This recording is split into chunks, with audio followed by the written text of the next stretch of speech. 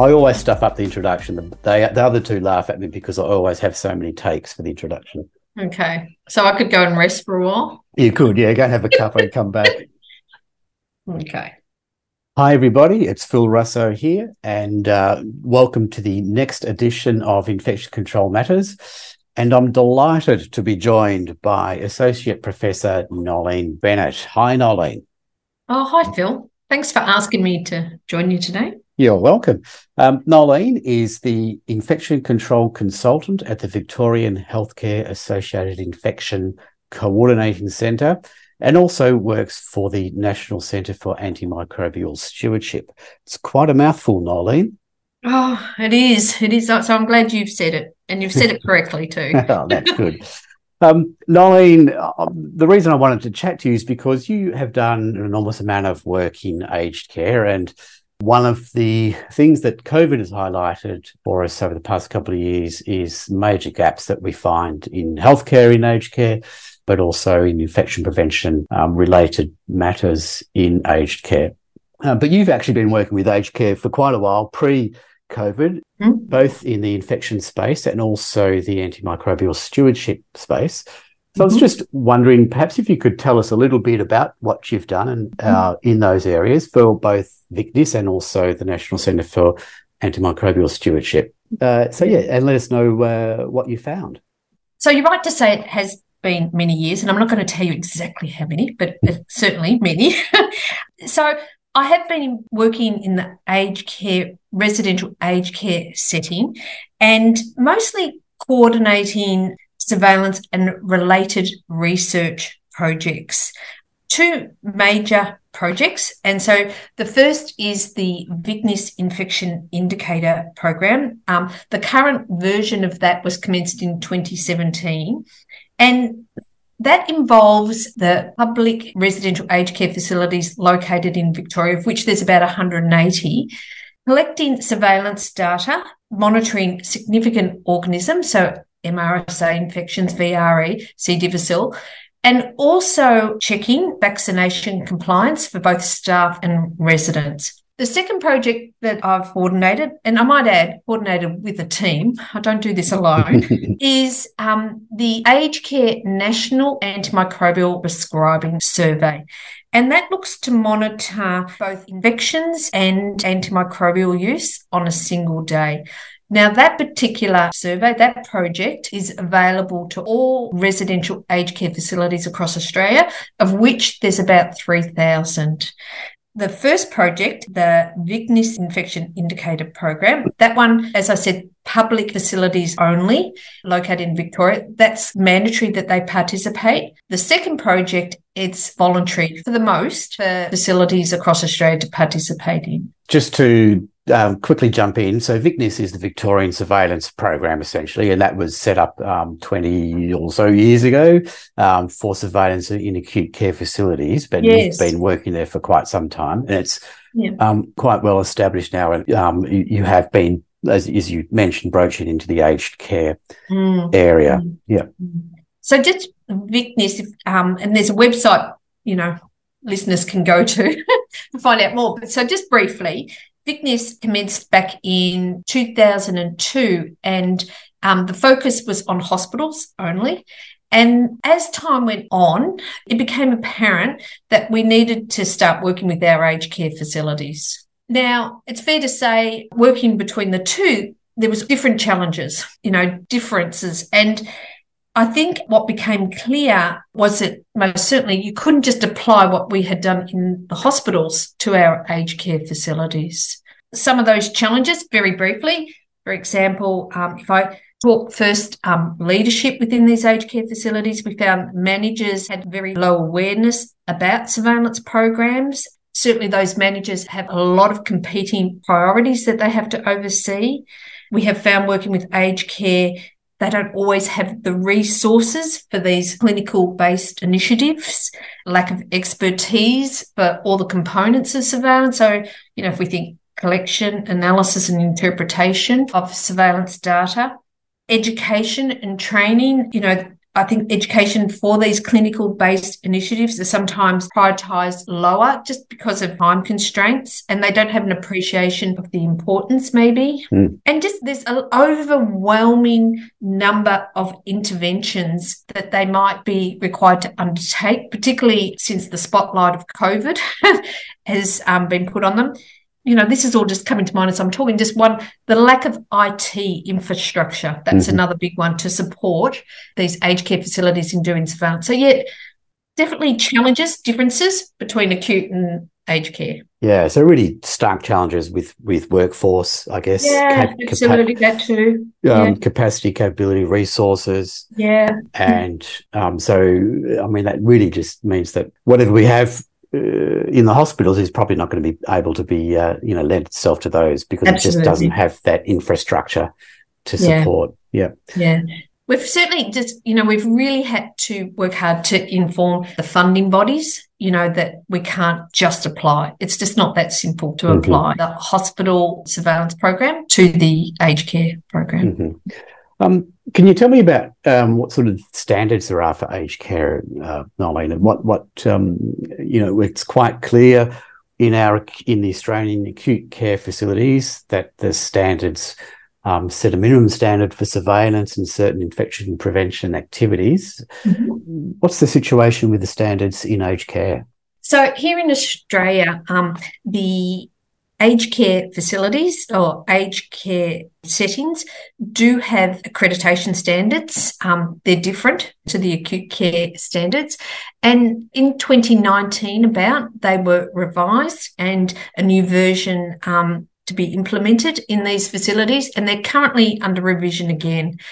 In 2019, for the first time, they introduced a standard around antimicrobial stewardship. So that was new for these facilities, a new concept, and it didn't exactly spell out surveillance per se, but it was implied in these new standards that both infection and antimicrobial use surveillance was going to be important. That when the accreditor came round, that there'd be certainly questions and asked about surveillance, and that they were accountable for that. So really, this whole concept of surveillance as such for these aged care facilities in Australia is relatively new in that the expectation is that they are tracking and reporting infections and antimicrobial use. Okay. So let perhaps just go back a little bit then, that you've done some work with surveillance and also AMS in the aged care facilities, probably pre-COVID, I think. What sort of things did you find when you with those studies? So I'll start what we found with the VICNIS program. That's the Infection Indicator Program.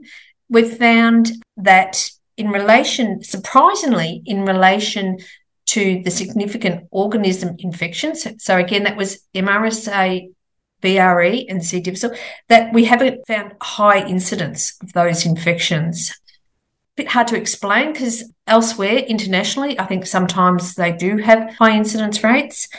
In regards to vaccination coverage for both staff and the residents, we have found high documented influenza coverage for staff and residents. But what has not been reported as highly is pneumococcal and herpes zoster vaccination, documented vaccination for the residents. That's a bit tricky, that one, because it might have been before they came to the residential aged care facility that they'd had the vaccination and they're just not reporting it on admission. But nevertheless, in the facilities, we're finding that it's very low numbers that it's documented that the residents have had that pneumococcal and herpes zoster vaccination. As far as the Aged Care National Antimicrobial Prescribing Survey, what we've found from that is, no surprise, high numbers of suspected urinary tract infections, respiratory infections, and skin and soft tissue infections.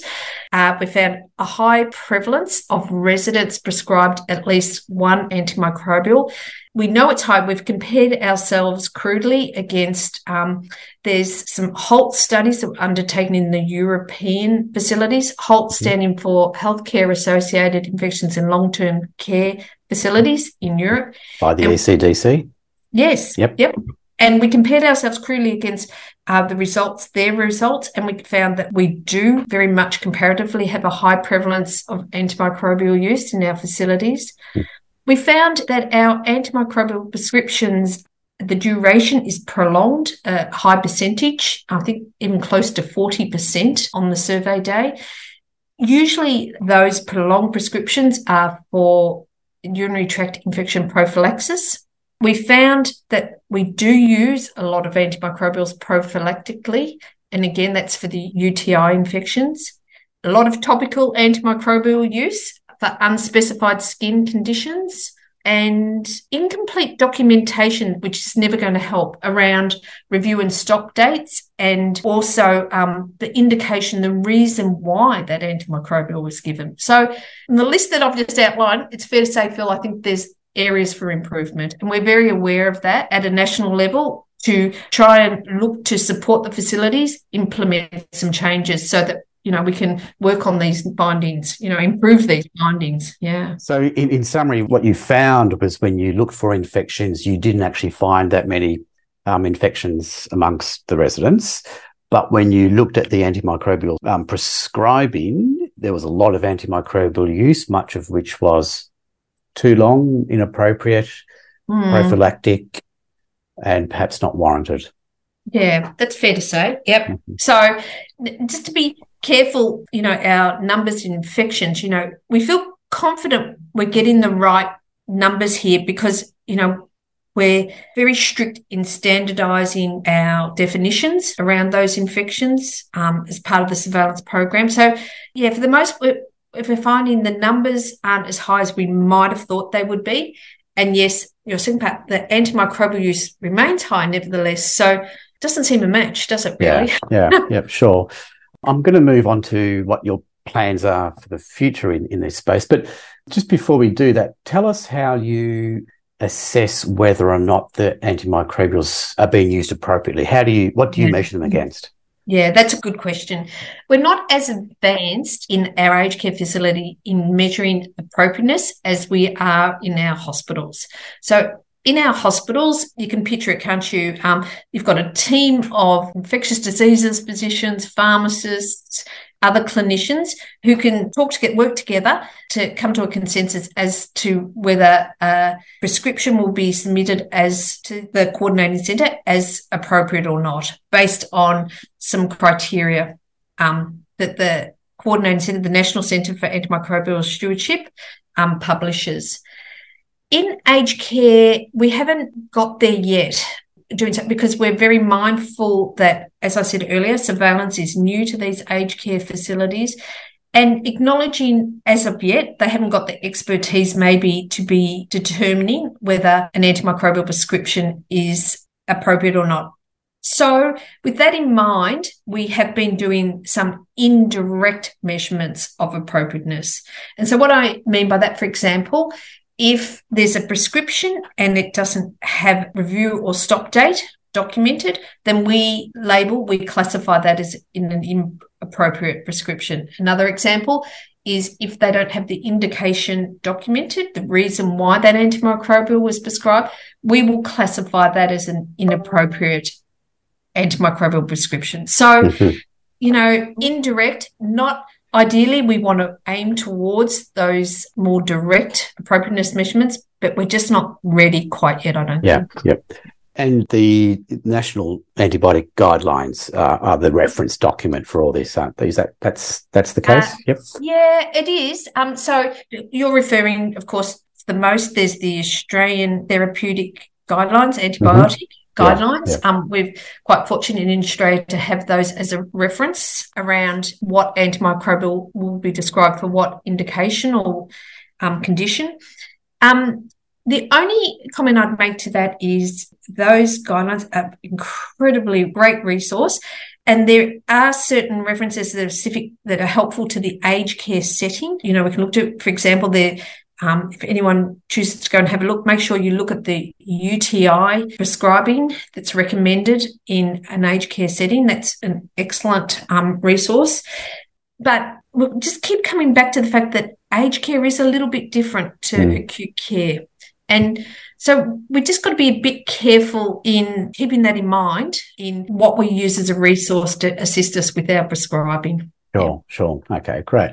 All right. Well, so essentially you've painted a picture of a lot of work needs to be done in aged care in this space. So you've got some exciting projects on the horizon. Do you want to tell us about what you're planning to do?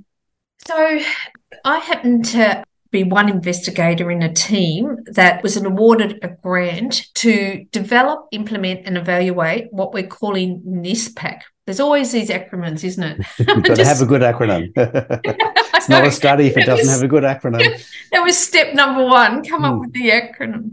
So NISPAC stands for National Infection Surveillance Program in Aged Care. So we're about a year and a bit into that now.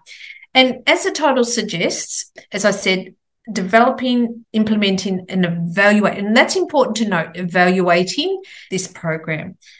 So, my goodness, where do you even start to do that? Well, we've split it up into stages, 3 stages. And first stage was, I'm going to call investigation, second stage development, and third stage implementation. Now, the first stage was really going and looking at the literature to see what had been done, and that's both nationally and internationally. We have to be just a little bit careful that when here in Australia, when we look at the international data, because sometimes there's just these subtle differences between what we call a residential aged care facility, formerly known as a nursing home, compared to what our colleagues internationally might call such a facility. So we just have to be a little bit careful when we look at the literature that we're keeping that in mind. Also, as part of stage 1, in addition to this literature review, we have done interviews with the coordinating staff at VICNIS and at the National Centre for Antimicrobial Stewardship.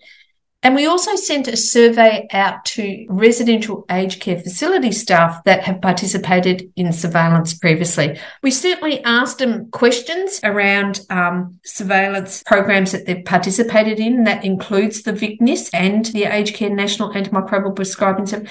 So as part of this stage, we were really looking to gather a lot of information to understand where we're at this point in time. Sure, yep. Stage 2, we have undertook focus group work to really, as part of the development stage, make sure we're very aware of barriers and enablers to implementing a surveillance program. And we've undertaken what's called a Delphi technique survey. Now, very briefly, this is where you ask the experts over a series of surveys to come to a consensus, in our case, around infection definitions that you might use specifically in aged care. I think if you work in aged care, everyone's heard of the McGear definitions and the revised McGear definitions in 2012. Excellent, over the time. But we just wanted, in doing this Delphi survey, just be, confident that those definitions were applicable, able to be used in our Australian residential aged care facilities. For example, what we know in our facilities, we don't do a lot of diagnostic testing. We don't do chest x-rays that often, etc. So it might be that infection definitions asking you, if you're going to determine it to be pneumonia, that you have a chest x-ray done. Well, if you don't do chest x-rays, that sort of thing. So we have worked through with both national and international experts to we've just finished that, where we're starting to analyse and coming up with a suite of infection definitions that we can use in our facilities and that will be useful, applicable. Okay. So are you saying that you got the experts to agree to a definition? That's a major feat, that one in itself. I didn't say 100%, Phil. I think it's probably more accurate to say majority. It's hard work to come to that sort of consensus. Okay, so that's exciting. So there could be some new definitions on the horizon then. That we would expect most will be applicable to Australian settings, maybe other international settings too. I think it's been raised in other countries too that, as I just highlighted, that sometimes the diagnostics aren't, implemented as they might elsewhere. Yeah. Cool. Okay. And then, so that's the development stage? Yep. So we're still in the development stage, and we're developing a portal We've got to call upon our IT friends to develop a portal. And, we're aiming, of course, always a very streamlined, simple to use. I think the one thing we've learned from the feedback is just keep it simple. And then stage 3, all going well, we'll look to test and implement in a sample group of facilities. As I said earlier, we've got 3,000 facilities, residential aged care facilities in Australia. I'm sure they're all willing to participate in that pilot, but it'll be a small number to start with, and just to test that anything that we have developed in the real world, in the real setting, is workable. Fantastic. So, Nolan, will that be the facility staff who will be doing the surveillance, or will you be providing support for that in the pilot? Well, anything that it will be the facility staff that but they will be supported. Yeah. My goodness. Just as the hospital staff were in the early days, that's a really important thing to highlight, that this takes time.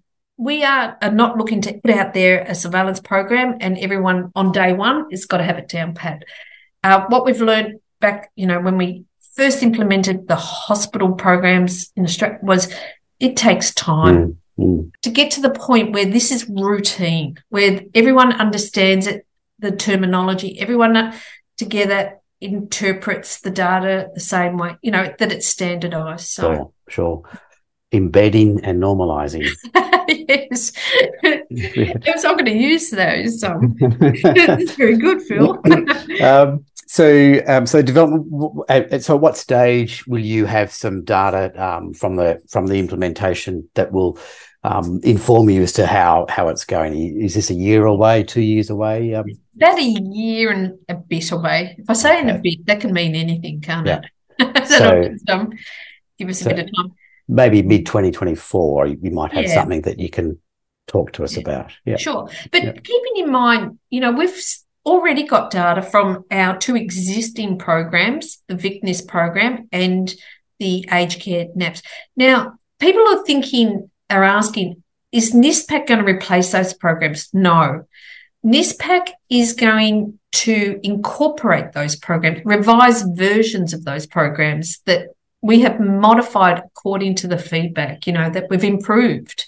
So, yes, this is not just another add-on. This is an overall that will incorporate those 2 existing programs. Sure. Just with the surveillance, is there ongoing surveillance, or is it going to be point prevalence or period prevalence, or a mix? Right. Yeah. So, we know that these facilities have, and they've spoken up to this, the limited resources in our Australian residential aged care facilities, especially post-COVID.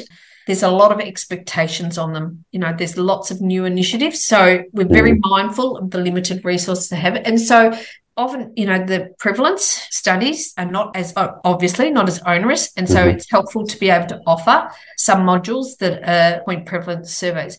That said, there are some modules that work better where we are continuously monitoring and looking at trends over time. So, for example, our significant organism modules, they're continuous versus the staff and resident vaccination compliance modules. Well, that's just a single day check, really. Okay. Well, that's fantastic, Nolene. So your work has really been very informative. You've identified lots of issues in this space. It's probably been catalysed a bit by COVID, and congratulations on your grant to do the NISPAC project, because I think that's not just going to have local, what's the word I'm looking for, relevance, but it's also going to be relevant internationally. Yeah, so good luck with that. As we finish up, are there any other things that we haven't touched on yet that you think is really crucial in this space? I think I just wanted to emphasise the work that we're doing on NISPAC. We are working very closely with the users. So it's very user-focused. So almost every step of the way, anything we find, anything we want to qualify, anything we need further advice around, we have a consumer committee group that we go to, in addition to periodically calling upon users to assist us, out there. So, if I could just emphasise that about this development, this investigation, this development of NISPAC, it's not just some investigators remotely sitting somewhere looking to, do this alone.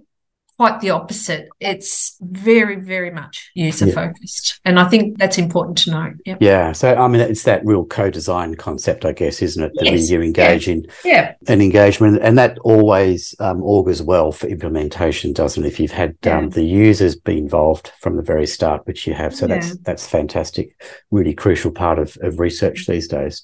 Yeah, absolutely. Well, it's fair to say we've learned a lot from them. So that's great. Yeah.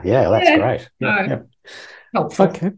Well, Nolene, thank you very much for sharing your stories with us, and I've noted it down in the diary to catch up with you again in about a year's time. Okay. To see what the results from the implementation of NISPAC tell us, and looking forward to that. Well, thanks, Phil, and thanks for the opportunity to highlight this work. I guess if anyone wants, am I allowed to say offline, if they wanted to contact us and want further information? Yeah, to everybody who's listening, we will have links to the relevant papers and resources that Nolene's touched on the website. So, Nolene, Bennett, thank you very much. Congratulations on your work. Great work. Look forward to the future. And may your football team win a game one day soon. Don't. Cut this out. Hope your team doesn't win.